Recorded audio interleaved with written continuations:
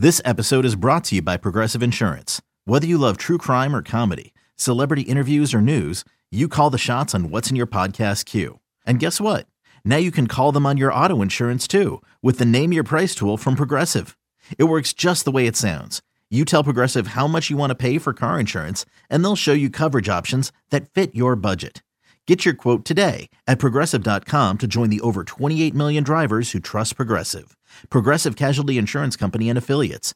Price and coverage match limited by state law. Another day is here, and you're ready for it. What to wear? Check. Breakfast, lunch, and dinner? Check. Planning for what's next and how to save for it? That's where Bank of America can help. For your financial to-dos, Bank of America has experts ready to help get you closer to your goals. Get started at one of our local financial centers or 24/7 in our mobile banking app.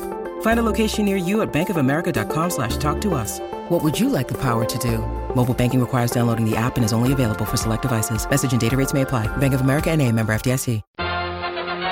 It's the Amazing Rico Brogna podcast with your host, Evan Roberts. My fellow Met fans, we have finally been given the news we have waited a long, long time for.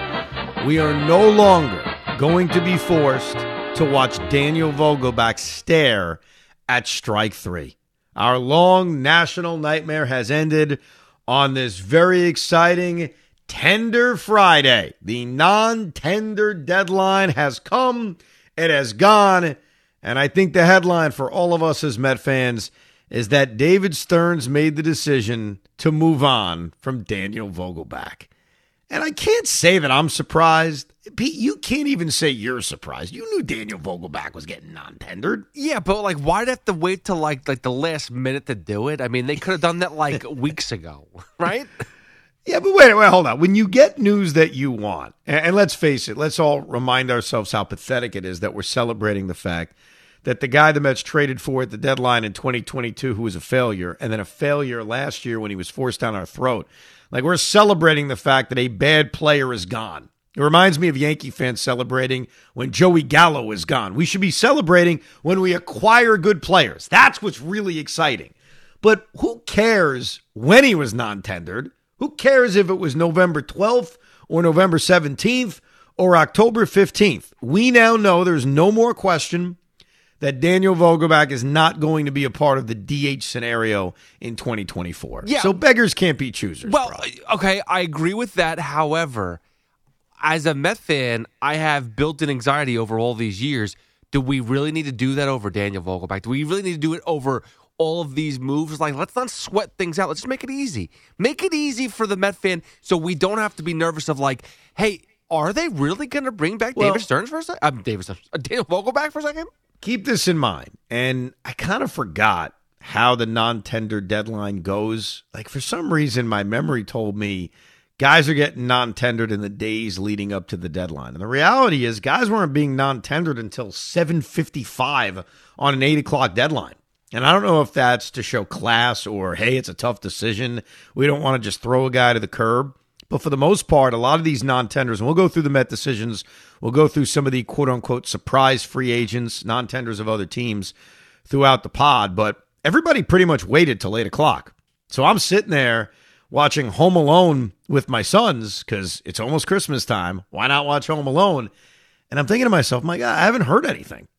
What the hell is going on? And then they all come in like a flood because obviously the Mets had a lot of decisions to make. And we'll go through all of them. But the big one was moving on from Vogelbach. Real quick on him, and we put kind of an end to his Met career. Let's not forget, because I think this has been forgotten based on how bad last season was.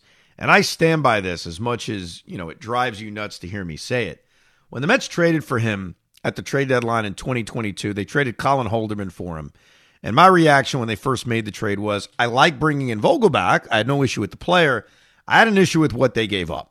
I didn't love the fact that the Mets were giving up a relief pitcher, a controllable relief pitcher that they could certainly use. And clearly history has shown that while it may not go down as the worst trade in the history of the Mets, it was not a good one. But Vogelbach in 2022, when he came over in the trade, was not bad. And I remember defending him a lot during the offseason because he wasn't bad. He went out there and got on base almost 40% of the time. Now, he didn't hit a ton of home runs. He only hit 6. which is really like a pace of hitting 18 over a full season.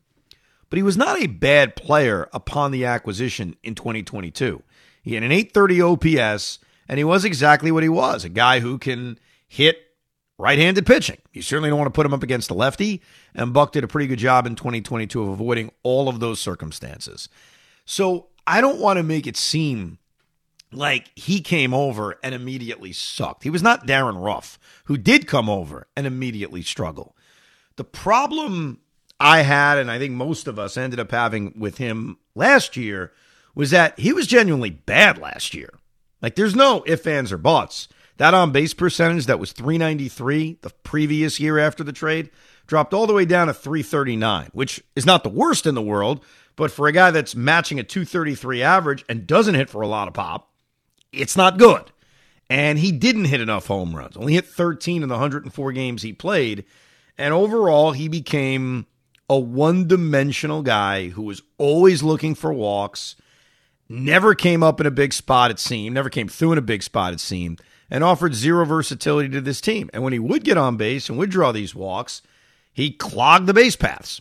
With threats to our nation waiting around every corner, adaptability is more important than ever. When conditions change without notice, quick strategic thinking is crucial. And with obstacles consistently impending, determination is essential in overcoming them. It's this willingness, decisiveness, and resilience that sets Marines apart. With our fighting spirit, we don't just fight battles, we win them. Marines are the constant our nation counts on to fight the unknown. And through adaptable problem solving, we do just that. Learn more at Marines.com. So my issue with Vogelbach was a couple of things. 2023, a hell of a lot more than 2022. And then the fact that Buck Showalter or Billy Epler, you could take your pick on it, forced him down our throats. And we as Met fans would come into every game checking the lineup prior to first pitch and just begging to not have to see him. Especially when you had young guys in the minor leagues, specifically Ronnie Mauricio, before they finally called him up. That was clearly a better option. With that said, he's gone. He's gone. He's no longer our problem. I'm sure he'll come up at a big spot with another team and look for a walk. You thought I was going to say hit a 3-run home run, but not really. He'll come up and he'll look for a walk. So Vogelbach is gone.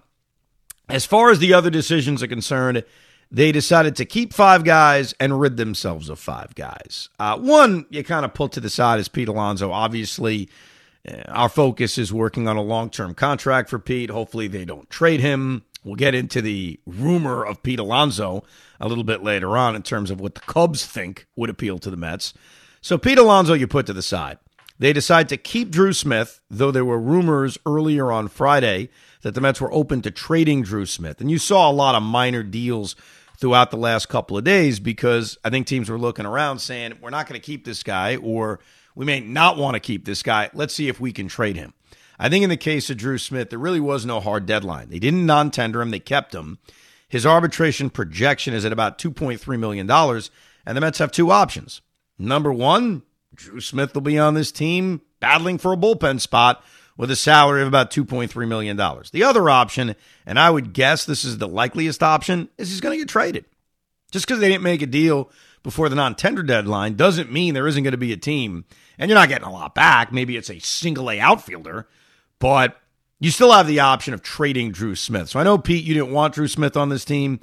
I would still say, if I had to predict, and it's only a prediction, it's less than 50-50. He's on the major league team come opening day. Listen, it is what it is. Again, you have to. I made a joke earlier in the day saying that there was 10 names to be non-tendered potentially. I was like, non-tender everybody with Pete Alonso because I don't trust any of those names 100%. But obviously, you do need to fill a roster. So for anybody like you don't know how baseball goes, I do know baseball, and you got to fill out a 40-man roster eventually. Well, and also the thing about Drew Smith, as much as this is very difficult for us to accept, is that in 2021, he was a quality relief pitcher. In 2022, while he struggled later in the season, overall, he was a quality relief pitcher. Last year, it seemed like he gave up so many big home runs, but he is the kind of talent at age 29 years old that would be on a major league roster. Like, he's not some kind of turd. You know what I mean? Like, he's not awful. And I think that when you look around baseball, especially at the success we saw from Texas and even Philadelphia, there's just going to be relief pitchers that come from bad years and have great years. And your hope has to be, if he is on this roster come opening day, that we haven't seen the best of Drew Smith. It's not like he's some terrible relief pitcher. And at $2.3 million, if you non-tender him, you're going to have to replace him with something. And a lot of these relievers in free agency may actually cost you more. So I wasn't against keeping Drew Smith, but I do think there's still a possibility they trade him before the start of opening day in a couple of months. Obviously, you said Pete Alonso. We all agree on that. That was not even a question. I would be surprised on this, though, Pete. You didn't want them to tender a deal to your boy Joey Lucchesi, who has a chance to be an important swing guy, maybe even be in this rotation. God knows the way this offseason goes.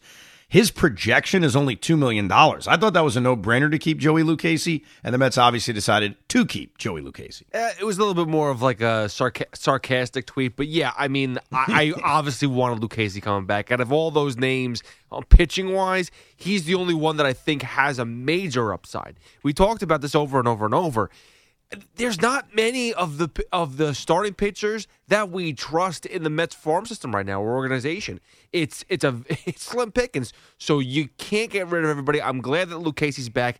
Again, I don't know how significant he's going to be, but you talk about a swing guy, yeah, that's probably what his role is going to be, especially for that price. I think he's going to be very significant because you need, and we've seen this every year, 8, 9, 10 starting pitchers. And right now, and we'll obviously have to see how many viable starting pitchers the Mets had. I think Joey Lucchesi is going to be clearly one of those swing guys, and he's going to make a bunch of starts this year, assuming he can stay healthy. They keep David Peterson, who we know is not healthy and is going to miss the first few months of the season. They tendered him a contract. His arbitration projection is right around $2 million.